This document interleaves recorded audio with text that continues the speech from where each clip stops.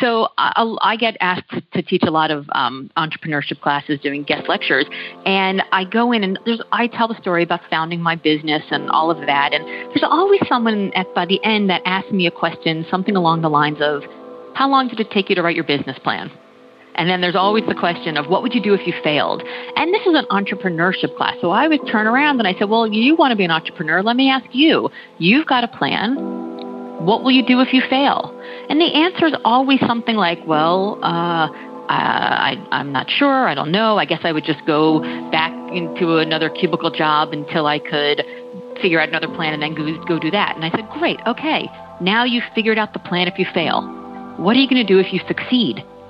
And then it's crickets, right? Like they don't know. They haven't thought about, if I am able to achieve these metrics of success or those metrics of success, and that opens these different doors for me, what might that mean in terms of what I can grow and what I can build? They're so busy going, well, it might fail, and not just saying, okay, if it fails and this is the plan, great. Let's pack that away, and now let's spend all of my energy on building success, that they never actually move forward. Welcome to the Secrets of Success podcast. I'm your host, Dr. Ken Keys. Well, today's guest is delightful, Laura Gassner-Otting, who is the author of Limitless. Now, Laura really came through a lot of opportunities. She transformed the executive search business and now really is traveling the world. She has a very famous TEDx talk as well. She can be found at HEY, it's called HEY LGO, which is really an acronym for her name, and we'll have that in the show notes there for you. But really, what we talk about is to not follow what everybody else wants in your life. And Laura shares some insights and wisdom about that, and why, some individuals are successful and others are not. She uses the statement, screw the Joneses. So as a sidebar, CRG sponsors this show, Secrets of Success. And as a publisher of tools and resources, we just want to encourage you that, if you want to go to the next level, we have a holistic assessment system. So we have 10 tools. So sometimes a little difficult to communicate just all the diversity that's there and available for you as part of it. But if we want to develop our car or fix our car, we want to fix the whole thing. It's not just the wheels, it's the engine, it's everything. And the same thing is what we believe is developing a high level of self-awareness. So the focus for today is think about the questforpurpose.ca. That's my book on helping to get clear about where you want to go in your life, what's important, your interests, your gifts, your talents. I give you a roadmap so that you can take yourself to the next level, and only you can know what's important to you, not from a self-centered point of view, but from a self-honoring point of view. So join me for this podcast with Laura, who is a delightful guest, and here she is. Welcome to the Secrets of Success podcast. I'm your host, Dr. Ken Keys. Well, each week I have the pleasure of interviewing amazing individuals, and today is no exception to that. Laura Gassner-Otting. Now, did I say that right? You sure did. Okay. Laura is the author of Limitless, and we'll get into her book and all the elements there. She's a TEDx speaker as well, just amazing.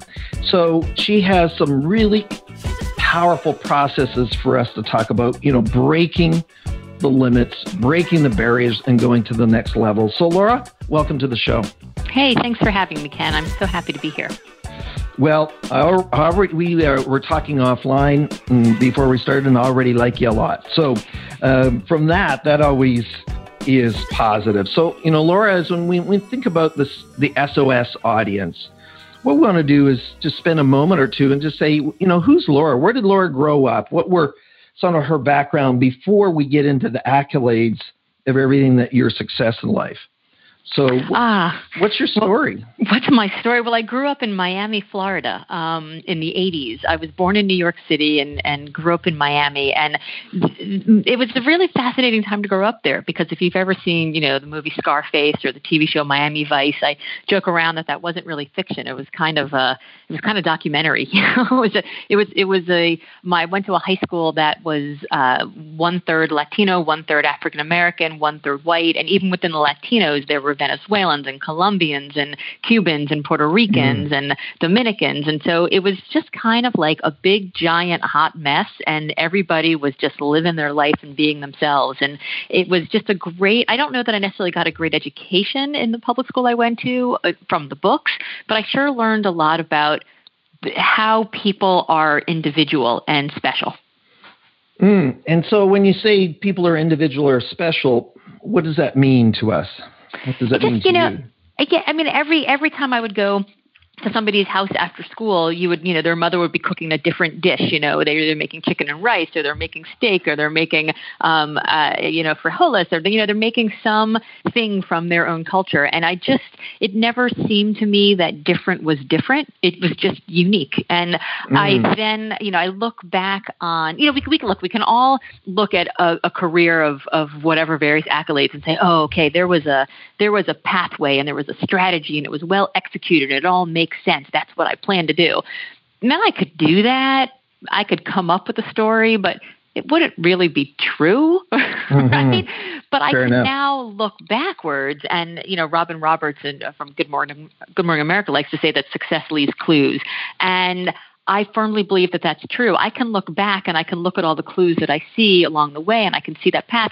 But I really do think that a career of 20 years doing executive search for nonprofit and mission-driven organizations started with this childhood of seeing everybody as individual and everybody as having their own stories, and knowing that it's in the stories that we get to know each other and that we find our greatness.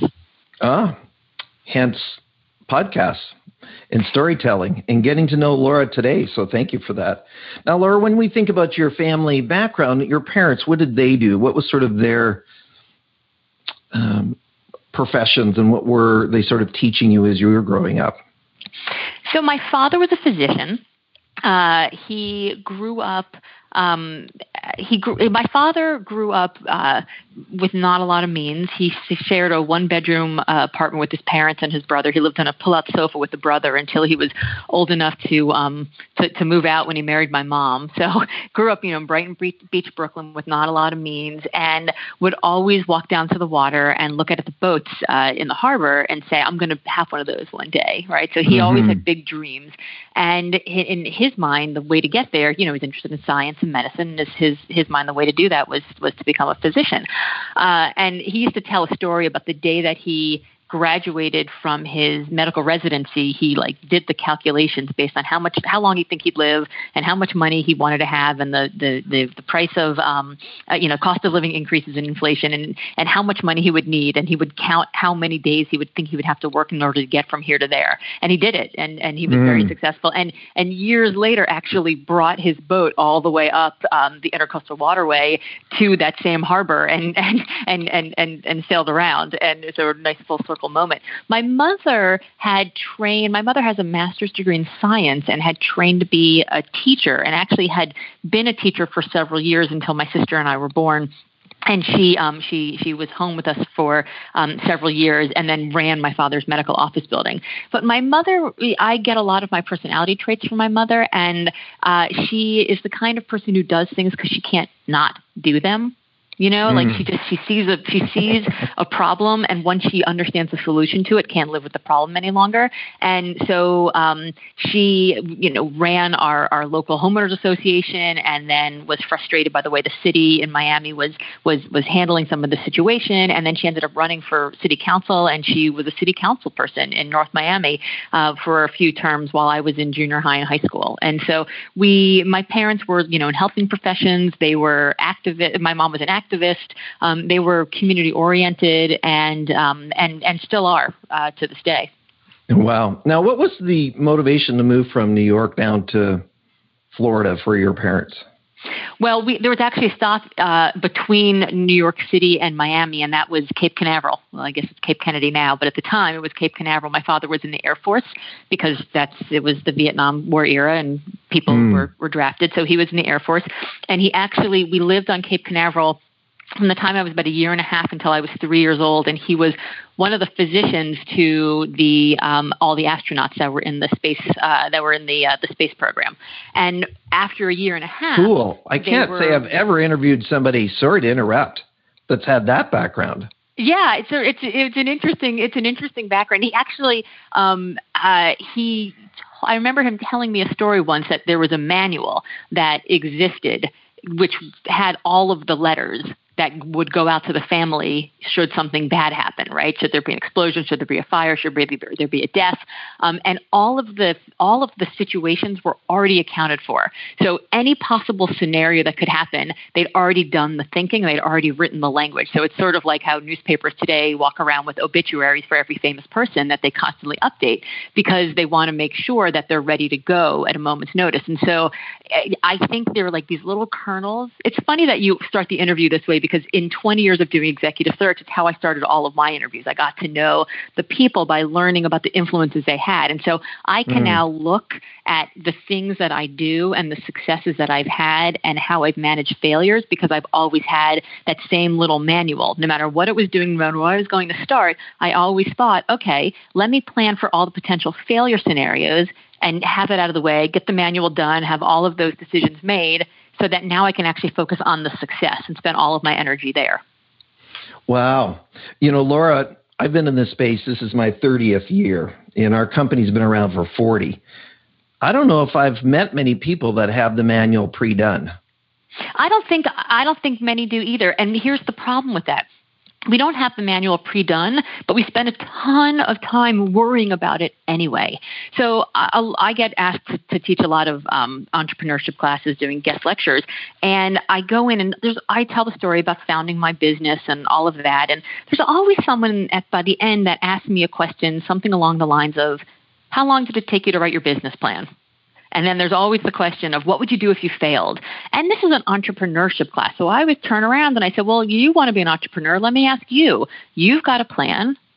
What will you do if you fail?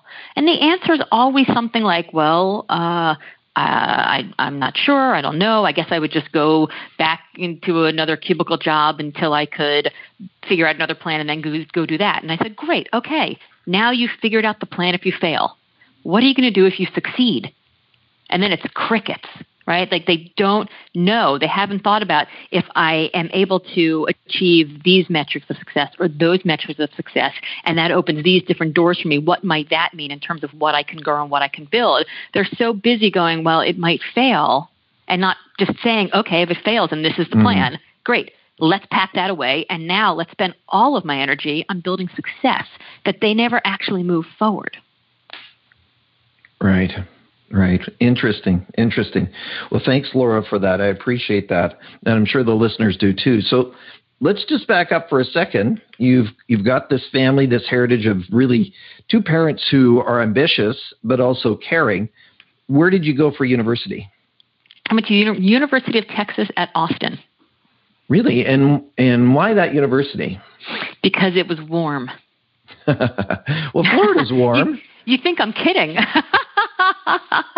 Well, I get it. Yeah. So but Florida's warm too, right? Florida's warm too, but I wanted to get out of Florida. I was ready to go. I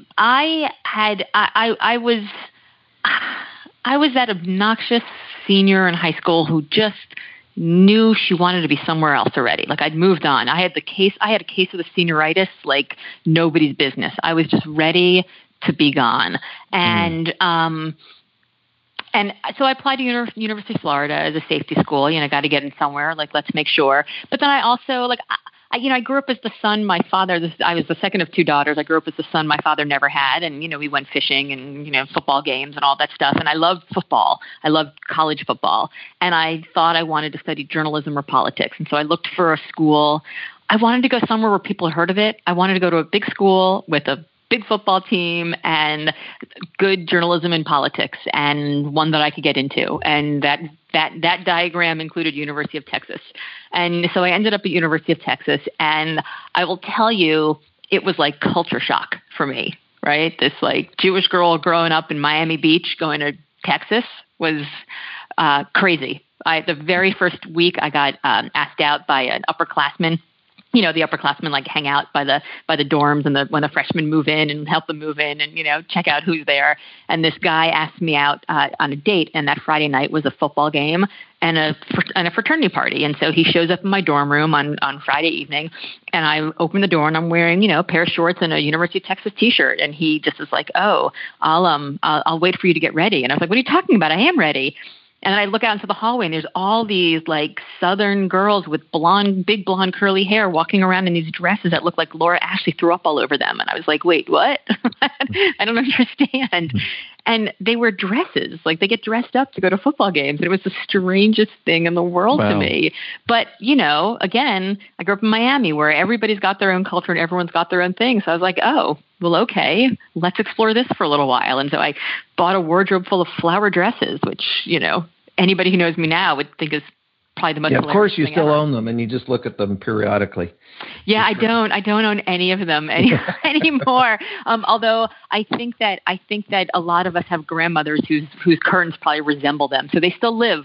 They still live in memory. Yeah, they're somewhere out there. Okay, well, I'm glad social media didn't exist back then. So, of course, what did you end up graduating with then? What did you? Well, so I actually ended up graduating with a political science degree and, interestingly, a minor in art history. Okay, interesting. Totally useless. I just thought I thought art history was interesting. Well, there you go. And we all have our interests, and you're an individual, so you're allowed that, are you not? There you go. Okay, perfect. So you finished that. Now you have the distinction of being connected to the Clintons in being assigned or an appointee through Bill. I may have met Bill just a few years ago, actually, in Dallas personally. So tell us the story about how that happened. Oh, well, so I graduated from college in December of my senior year. I had skipped kindergarten. I took a lot of AP classes in high school. At University of Texas, as soon as you get 120 credits, they don't let you register again. And so I tried to take 4 classes a semester and try to go as slow as I possibly could, but I graduated early. And I graduated on December 19th, and then I started law school at the University of Florida on January 3rd. At that point, I thought I wanted to run for office. I thought I was going to be the first female United States Senator from the great state of Florida. P.S. That job is still available. There has not yet been one. So it may not be too late. Well, the opening is still there for you. You're not done yet. The opening is still there for me. So there I was. I was 20 years old on January 3rd, sitting in that law school class, looking around going, I've made a huge mistake. I don't want to be a lawyer. This is terrible. And so I did what most unhappy, self-destructive young people do, is I dated somebody who was totally wrong for me. And I dated a guy who was in that class, and it was raining one day, and I used to ride my bike to campus, and he said, well, I'll give you a ride home. We'll stick your bike in the back of my IROC Z. You can picture this guy. I remember that car. Yeah. I was not wearing flower dresses at this point anymore. So, he put my bike in the back of his IROC Z. We, turned up the Leonard Skinner, and we drove to the strip mall in Gainesville, Florida, where this was the local campaign office for this guy who's running for president. And I, the whole way, was like, Governor who? From where? Arkansas? Not a chance, right? George H.W. Bush had just won Desert Storm. He had a 91% approval rating. And this Yahoo from Arkansas is going to win? Please. Nobody thought that was going to happen. But this is back before the internet. So in order to get information about somebody running for president, you had to literally go to their local campaign office. So we walk into this local campaign office, which is this, tiny strip mall storefront. And in the corner is this tiny black and white TV with then Governor Bill Clinton giving this impassioned speech with the idea that there is nothing that's wrong with America that can't be fixed with what's right with America. And he presented as a policy proposal national service, college, community service in exchange for college tuition. And I said, yes, that needs to happen. And I started volunteering on the campaign, and 3 weeks later, all 4 principals, Bill and Hillary and Alan Tipper Gore, came through this tiny town of Gainesville, Florida. And we got 36,000 people to show up at that rally, and the national office said, who are those volunteers? We need to get them on staff. And I got offered a great job to do political advance and travel all over the southeast of the country, throwing rallies in tiny towns whose names I will never remember, for people whose faces I will never forget. And I got paid all the idealism I could eat and a bunch of cold pizza. And a few months later, he wins. And I put my car in the auto train and head up to Washington, D.C. and hope for the best. And I started volunteering on the transition. And along the way, I'd met a friend who ran the volunteer program at the White House. And he called me up on day one and said, we need a volunteer. Come on in. And I started volunteering. And I got to know the right people. I did work that got noticed. And there I was. I became a political appointee in Bill Clinton's first administration, helping create AmeriCorps, the national service program in which 1 million young people have served. Wow. So volunteered. So how did you eat? How did you live when you were just volunteering all that time? Well, so, I had some savings. Odd jobs, right? Like you got to figure out how to do it. My parents, in their infinite flexibility, the one time in their entire parenting career that they showed flexibility, they said, we'll give you 6 months. If you can't find a paid job in 6 months, you're going to come back and finish law school, which I didn't want, so I was incentivized. Mm-hmm. They gave me rent for 6 months, and at the time rent was like $250 a month.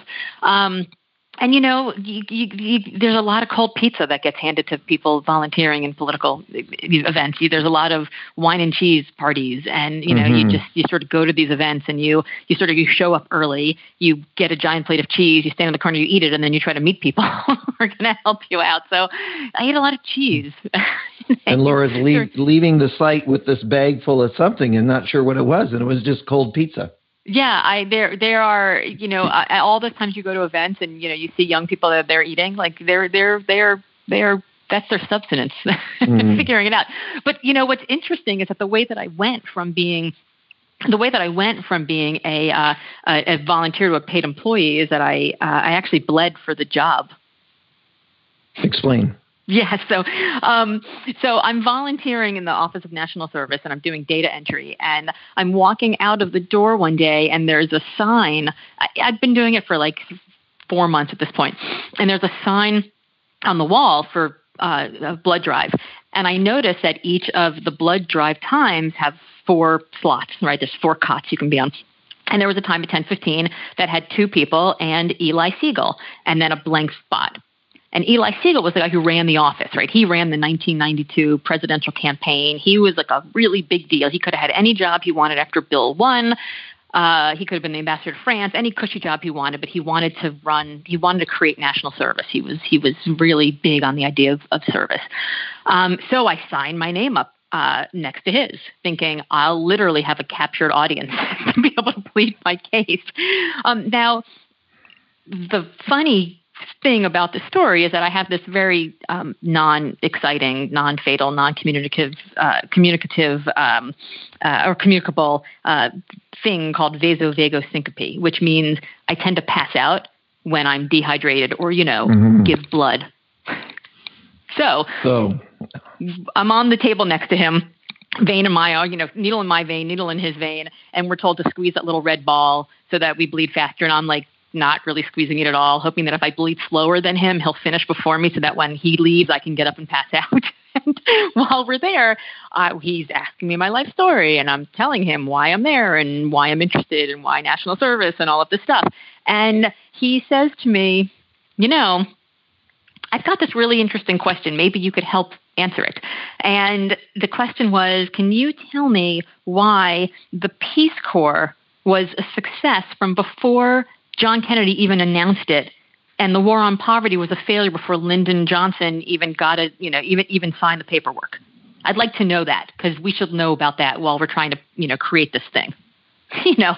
Small question. Right? Yeah, no implications or depth to that one at all. No pressure at all. And I'm like, okay, yes, sir. He finishes bleeding. I'm still, dripping as slowly as possible. I don't really drink coffee and I drank a lot of caffeine that morning so I could, bleed slowly. It's supposed to slow your blood. I did everything I could possibly do to bleed slower. He gets up, he leaves. I finally finish bleeding. I get up, I pass out. I finally come back to, and then I head to the Library of Congress to go research this question. And in doing this report and showing him that I had depth and knowledge and gravity and hunger, he offered me a paid position on staff. And I literally bled for the job. Wow. Don't you love that story? Isn't that amazing? That's awesome. Sometimes opportunity presents itself and you just have to say yes. And you talk about strategic. Look. Are you kidding? There are things that I would say yes to, and there are definitely things I would not say yes to. But this was this golden opportunity. I was like, wait, I can have 15 minutes of one-on-one time with a person who's going to make a decision about really something that's going to affect the rest of my life. And in the process, I can actually do a good deed and give blood. And everything about it was perfect. And I can't believe I don't know why no one else had signed up for that time. It was sort of, I think that people don't necessarily always do the hard thing that gets them further along because it's hard. And I think there'll be other opportunities that are easier. And I've just never shied away from doing the thing that's hard because I know what I want is worth it. Well, those of us that have been entrepreneurs, are entrepreneurs, we know that's part of the deal. Is there's effort, there's work that's done that many people don't see the dedication you have behind the scenes that went into it. Now, Laura, and I'm not sure if I really want to go down this path, but I'm going to ask the question anyways. And that is, have you ever thought about if you didn't have that slot, what would have happened? That's usually not the question I get when people say, I'm not sure if I want to ask this question about my time in the White House. Well, if you think about the sequence of events in your life, one single event that you connected with him basically seeded that job. That job might not have happened otherwise. I mean, look, I would have followed him out of the office and taken the elevator downstairs with him. I would have volunteered to go take a walk with him 4 blocks from the old executive office building to, the law firm that he needed to go sign some paperwork. I mean, I would have made myself available to be there. Like, I know that it's not the FaceTime in the office. It's all the times in between where the relationships are formed. So I would have figured out a way to make myself present in a way that I could have a conversation with him. And that's one of the things that I tell young people all the time now. I'm like, if you're friends with somebody who you admire on social media and you see they're going to be an event, reach out to them and ask them if they can bring a young person along. Tell them you'll meet them at their office and then go with them to the event so that you don't have to stand at the event with them, because obviously they're going to that event because they have an agenda also, but you can have the time in between. Make yourself available in the commutes and the in-betweens. I have people now. I had a young woman who wanted to get some career advice from me a couple weeks ago, and she wanted to meet for coffee. And I've decided I actually don't meet people to eat and drink anymore when they want something from me, because I just waste a lot of time and I get fat. So I no longer just sit with people face to face and have them, I don't give them that time. And I said, listen, I run the Harvard Stadium stairs every Saturday at 7 a.m. If you want to join me any Saturday, you're welcome to. So she joined me this past Saturday, and I dragged her up 37 sections of stairs. But it wasn't that. I mean, I talked the whole time. I was giving her advice, so she could gasp and have a tough time at it, and it didn't matter because she was asking me. So I knew I could handle talking on the stairs. So I have people meet me where it's convenient for me, and I tell people, if you want to get in front of somebody, if you want that FaceTime, get to a place where it's convenient for them and get to them in the in betweens that they have. But had I not had that moment, it's completely possible that I might not have gotten hired. I might not have gotten a paying job. I might have gone back to law school. I might have finished it. I might have proceeded to have a career in the DA's office. I would have made a name for myself in my great giant deeds. I would have gotten recruited. I would have run. I would have become a senator from Florida. Or not. I might have married somebody and been a stay-at-home mom. Who knows? There are plethora paths that are available to us, and I think we never know which one is which. And I think we have an idea that success is the end of the line that we're currently looking at. But I think every time we walk into a room, there's more doors in that room, and any one of those doors could be interesting to us. And so staying at home and raising kids might have been interesting. Becoming a senator might have been interesting. Maybe I would have started my own business earlier. That might have been interesting. Who knows? But success changes as we change and with every possible input. So I don't know that I would have looked back and my life wouldn't have been successful. It just would have been successful in a different way. Fair enough. And, well, already in this 30 minutes of getting to know you, Laura, I would concur with that observation. Those individuals who are out there, they're just out there, and those things get done, they happen, they occur. So we have about 15 minutes left in our show, Laura, so I want to move and transition, because your story is fascinating, and I love it. And I'm sure the listeners are enjoying it as well. But let's kind of skip into this whole area of Limitless. And so what has been really your professional life the last decade or two? What have you been primarily doing? You said you were doing executive searches for a while. Where did that come into the mix here? Well, so when you are 21 years old working in the White House and 4 years go by and you want to get back on the campaign trail and do something exciting, you have a conversation with your mentor. In this case, it was Eli Siegel, right, the man I talked about earlier. And he told me that I was too old to get back on the campaign bus and eat cold pizza and too young to be the domestic policy advisor. So I should go talk to his friend Arnie Miller, who runs Isaacson Miller, one of the biggest search firms in the country that does specifically nonprofit work, hide out in a nonprofit for about 4 years and then come back and do something big and meaty on the Gore campaign. And I said, great, that sounds terrific. And then I talked to Arnie. And at that point, I was dating the guy I should have been dating, who has since become my husband of the last 21 years. And he was going to be moving to Boston. And I sat down with Arnie, and within 5 minutes, I was like, so you work out of Boston, huh? That's interesting. Maybe I should work for you. And he said, you should come work for me. I'll teach you everything you know about leadership. And I said, great, I'll take the job. What do you do? And I became a headhunter, because what do you do when you are young and idealistic and have a Rolodex that can choke a horse, but no real ostensible skills? You go into recruiting. And so I went to go work for Arnie, and I spent 4 years as an executive recruiter, learning from the best and the brightest how to do this work. And then I realized one day that the work was kind of a strange business model, and one that didn't really make sense for me. It didn't comport with my definition of success. I wanted to change the world and make, these organizations use talent as a lever to make the world a better place. And the way that this giant business was set up was that it really had to be profits first, client mission second, and that didn't comport with me. And so I marched into his office one day and I said, I've discovered that we are not part of the solution, and here's why. And that means that we're part of the problem, and I think we should change how we approach the work. And he said, that's great. You can do that, but you can't do that here. So either you can stay here and do it my way, or you can leave and do it your way. So I left and I did it my way, and I created my own firm, and I ran that for 15 years, really upending the way that executive search, this first year's cash compensation traditional model, was done, and ran that firm for 15 years until I sold it to the team of women who helped me build it. And then I got asked to do this TEDx talk. And I was also in the middle of helping raise a lot of money for Hillary's campaign. And that TEDx talk got a lot of attention. Hillary didn't win. Wah, wah. I didn't become the head of White House personnel. And I started getting asked to speak places more and more and more, and people were offering me money to do it. And I went, wow, this is a job?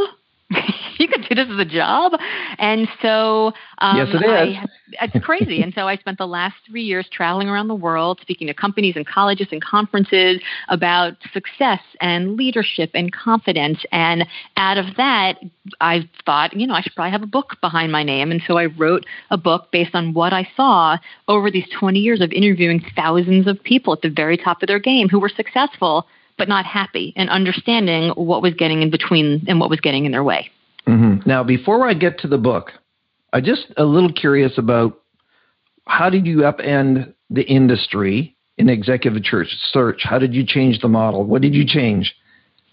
So when I was in college, I took a class by Sarah Weddington, who was the woman who argued Roe v. Wade in front of the Supreme Court when she was 27 years old. And Sarah said, look, I was working in I was working in public law because nobody in Texas was hiring lady lawyers in the 1970s. And Jane Roe walked into my office, and I got the case not because I was the best, not because I was the most resourced, not because I knew the most people, not because I was the most experienced, but because I was the most proximate. And so I realized, what did I have? I had my brain, and I could learn every single rule about how the game was played. And because I did that, I was able to dance circles around all of those good old boys in their good old-fashioned cowboy boots all the way to the Supreme Court.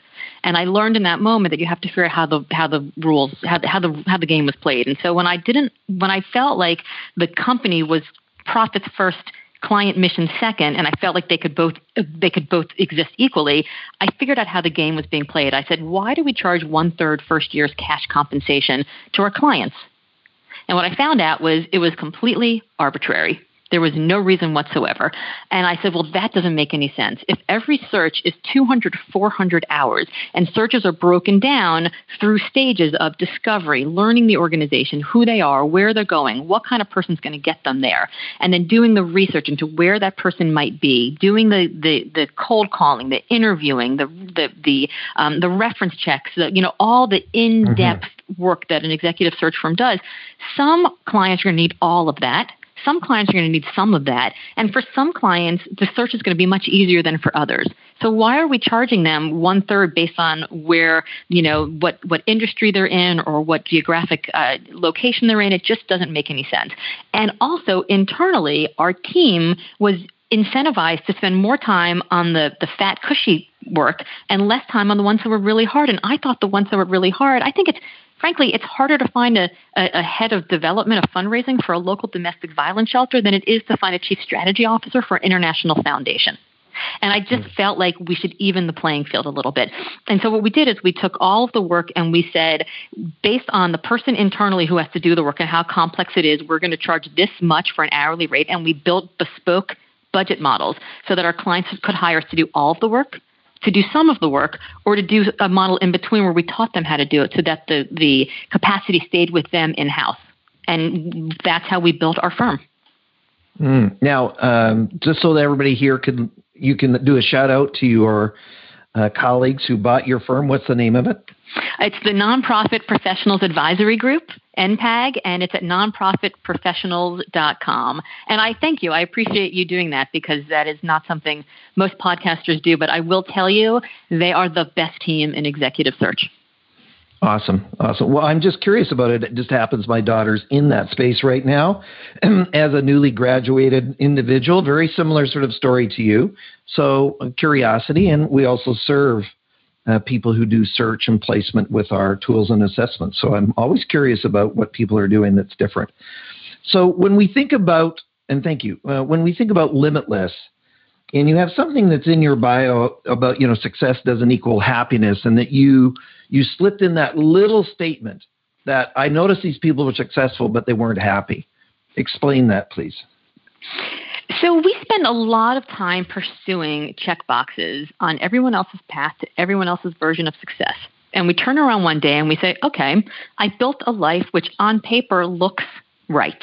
And on paper looks like I should be happy, but I'm not. And why is that? And it's because we spend so much time pursuing everyone else's idea of what success should be that we lose ourselves in that. We're limited by everyone else's definitions.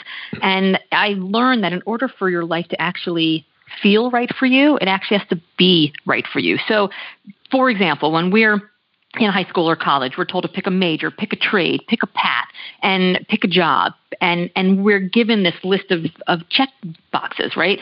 The mission of the organization, the prestige of the brand, the inspiration of the leadership, the new skills that you might acquire, the flexibility, geography, and of course, money, right? We're given a whole list of things. And for each of us, those things will matter differently. So, let's take money, for example. If you're the kind of person who wants to take long weekends long weekends once a month and go to, fancy European cities and wake up in 4-star hotels with room service breakfast, that's not going to take a lot of time, but it's going to take a lot of money. Mm-hmm. If you're somebody who wants to have that breakfast, you want to make your eggs over the campfire when you're looking out over the lake in the middle of some remote national park, that's not going to take a lot of money, but it's going to take a lot of time. So if we look at this checklist, and this checklist says, higher salaries get a raise every year, make more and more and more and more money, that on paper looks like it should make you happy, but it might not if it doesn't have any meaning for you. And so I looked at this list of check boxes that I would use when I would call people to recruit them. And I said, okay, they're interested that the salary is higher than the one they have right now. Check, that works. But if it turns out that what they're interested in is actually they've got 2 kids that are finishing college and they don't have, their income doesn't need to be quite as high anymore, and they're, empty nesters and they finished paying off the house or whatever, then the money doesn't necessarily mean as much if they want to spend a lot of time now visiting young grandkids. Maybe this person doesn't want a job with more money, but he wants a job with more vacation time. So this question of why are we listening to these external definitions of leaning in and being the biggest and the fastest and the most expedient path to the corner office as the only definition of success, and then knowing that when we get to the top, turning around saying, well, the top of what? Right? It doesn't make any sense. So the idea behind the book Limitless, ignore everybody, carve your own path and live your best life, is that we have to start by ignoring everybody else and their definition of success and determining what we want and what's going to bring us meaning and leaning into that instead. Couldn't agree more. One of the quotes in one of my books, Laura, just to support you, is that this idea that ambition is connected to being upwardly mobile is a false assumption. So ambition can be, I want to stay in this space. And when I did my MBA research, just for your own TEDx talks in the future, is satisfaction went down as people were promoted for the exact reason that you had talked about. They hadn't really considered about extra responsibility, 60 hours a week instead of 45, and all the things that went with that. So thank you for that. Go ahead. I think that's absolutely true. And I would say that ambition for ambition's sake is why we have a problem with ambition. We feel like we're not allowed to be ambitious because we think ambition is only bigger, better, faster, more, putting me ahead. But I tell people, and especially women, who have, God forbid, she's so ambitious, right? Like women get a bad rap about being ambitious, that if having more money or more foundation or more title or more sway, more power, more influence allows you to show up better for the people you love and the causes you care about, it's actually not your ambition. It's your responsibility. And that's different than getting to a bigger place just because you want more. It's you're getting to a bigger place because you want to give more. Mm-hmm. Absolutely. Absolutely. So you also talk about it's time to say, screw the Joneses. Is that linked to what we're talking about here? It's linked in some way, but it's mostly, we spend a ton of time looking at everybody else's social media and everybody else's idea. Look, if I were to say to you, you need to have the right house and the right spouse and the right kids and put them in the right programs and drive the right car to the right job where you make the right salary, you're going to say, oh, okay, that's a lot of stuff I have to do. And you may look at the Joneses, those perfect people with their perfect profiles and the perfect beach sunset photos across Instagram and Facebook, them, we all have them. Maybe some of the Joneses care about some of those things and some of the other Joneses care about others of them. But if you listen to all the Joneses, then suddenly you're caring about all of it. And that's impossible, right? We cannot be that person. That's just that we can't judge our bloopers by everyone else's highlight reels without feeling like a failure. So I say screw them. Stop worrying about their highlight reel. Stop worrying about their perfectly curated life and figure out what matters to you. What are a couple other sort of secrets or insights that you captured that you share in your book, Limitless? Well, I do believe that your fourth grade teacher was probably wrong about you, right? That fourth grade teacher who told me I'd be a lawyer, right? Those early teachers, they gave you these ideas based on really not much of a crystal ball or a Ouija board, but just like a passing anecdotal, flight of fancy. And we took them to be definitional in such a way that we now say, well, it's sunk cost fallacy, right? I've already paid all this money. I've already done the graduate degree. I've already started down this path. I have to stay here. Well, you don't have to stay there. That's not definitional to who you are. At every age and at every life stage, we are going to change and we're going to grow. I did a podcast a couple months ago where the host asked me what advice I would give to my 20-year-old self. And I said, wait, my 20-year-old self? What advice would I give my 20-year-old self on a podcast that's being recorded over the internet to be listened to on a cell phone? Okay, none of those things existed when I was 20.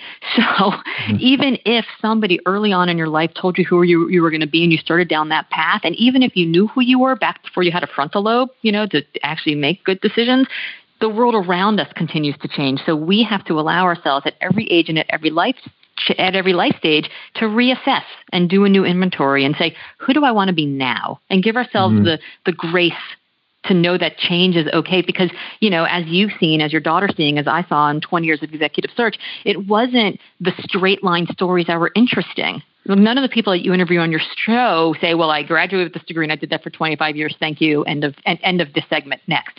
It's the U-turns and the left turns and the right turns that were the most, in fact, were the only interesting stories. And most people, Laura, just learn to embrace it as part of the journey. Just, okay, this is what occurred. This is what happened. Now what? What am I going to do about it? And to be proactive with it. So I appreciate that. Now, because failure isn't finale, right? Failure is fulcrum. Yeah. And I think once we embrace that we are not going to die if something doesn't work out, but we're going to learn from it, that's great. Well, I grew up on the dairy farm. I'm the eldest, a third generation. And so there was a little stress that happened to the family when I decided that I wasn't going to be, quote unquote, a dairy farmer. Because what do parents say? I did all of this for you, right? So, I mean, that's one of the things that we teach in our purpose work is to choose your own path. And what does that mean? And a lot of times people have opinions. Very few people have wisdom. So you can quote me on that. It's very true. And of course, now with social media, you're talking about an industry that's changed. Now this is my 30th year. I got in it, like you said, you were talking earlier, there was no internet. So I was commuting. We were doing some work with a company back east. I'm on the West Coast, and we commuted for a year every week because we actually didn't have email. So that concept about how you do things. Here we are. I'm in my home office recording. You're on the East Coast. I'm on the West Coast, and we're doing a podcast. Who thought that even would happen 20 years ago? It's incredible, isn't it? Oh, it's amazing. It's amazing. And, of course, I'm a podcast freak in terms of consuming podcasts and on your phone. And so you adapt to be able to say, okay, this is how people want to learn. Now, we have about 3 or 4 minutes left. Before we go, I want to make sure that people know how to get a hold of you and find out about you. And maybe they're going to book you as a speaker or find out more about you, Laura, or get your book. So there's a couple ways to find me. The first is if people are listening and they're like, yeah, this sounds really interesting. I want to be limitless. They can go to limitlessassessment.com, where it's about a 15-minute quiz, about 60 questions. Those are kind of intense, so take 15 minutes and really give that gift to yourself to see, how much calling do you have in your life, how much connection, how much contribution, how much control. How do you find what's getting in your way and where you're stuck? And at the end of the quiz, you'll get a little radar chart that'll show you what you have and what you want and how to get a little bit more of the things that you want more of. So that's at limitlessassessment.com. And then all my good friends call me LGO. So on all the socials, I'm at HeyLGO, and my website is heylgo.com. The book is available on Amazon.com, Barnes & Noble, and wherever fine books are sold. Of course. So when we're departing and we're thinking about, okay, the other podcast host asked you about what would you give your 20-year-old self. I'll ask you a different question is, what are the top, what you haven't shared yet, what would be 2 or 3 just gems that you would like to share with the listeners as a departing thought of wisdom from you? Well, I would say I would go to my one of my all-time favorite heroes and one of my all-time favorite quotes, and Eleanor Roosevelt, and I would say we would all worry a whole lot less what other people thought of us if we realized how little they did. And I say that because I want people to make changes. I want them to get uncomfortable. I want them to do things I want them to become the person they always knew that they could be. And sometimes that takes telling your dairy farmer parents you're not going to be a dairy farmer, right? Sometimes that takes telling people that you want to go and pursue some dream that seems scary and crazy and inane. But that's okay, because they're going to look at you and they're going to say, what? That's terrifying. Don't do that. And so I would say, number one, they're going to forget about it tomorrow. And then the second gem is most people will give you advice based on listening to your idea through the lens of their own anxiety, their own ambition, their own neuroses, their own excitement, their own depression, their own cage, their own foundation, wherever it is they're coming from. And so you have to decide what's right for you, and you can opinion shop if you want, but I would data point shop instead. If you hear from people what the possible pitfalls are, what the possible, opportunities might be, and then go from there. But don't let them tell you what you can do and what you should do and what you must do and what you need to do, or my very favorite, what you can't possibly do, because you know that inside of you, you've got multitudes and there's more in there than you believe. Absolutely. Well, thank you, Laura, for joining us and hanging out with us today. Thank you, Ken. It's been great fun. Well, SOS listeners, you've been listening to Laura Gassner-Otting, and she has the book Limitless. So go to her site and go online and go to Amazon and get it and find out more about how her insights and wisdom could serve you, could help you. Thank you, as always, for listening. If you like what we're doing, just please share, pass it on, let other people know about the secrets of success. Thank you for listening. I'm your host, Dr. Ken Keys. Thanks for exploring the secrets of success with us. If you want to keep the momentum going, log on to crgleader.com. Scroll to the bottom and sign up for our inspirational emails. You can also take your success to the next level by following us on Facebook and Twitter and connecting with Ken on LinkedIn. We hope you have a great week and look forward to you joining us next time for the Secrets of Success podcast with Dr. Ken Keys.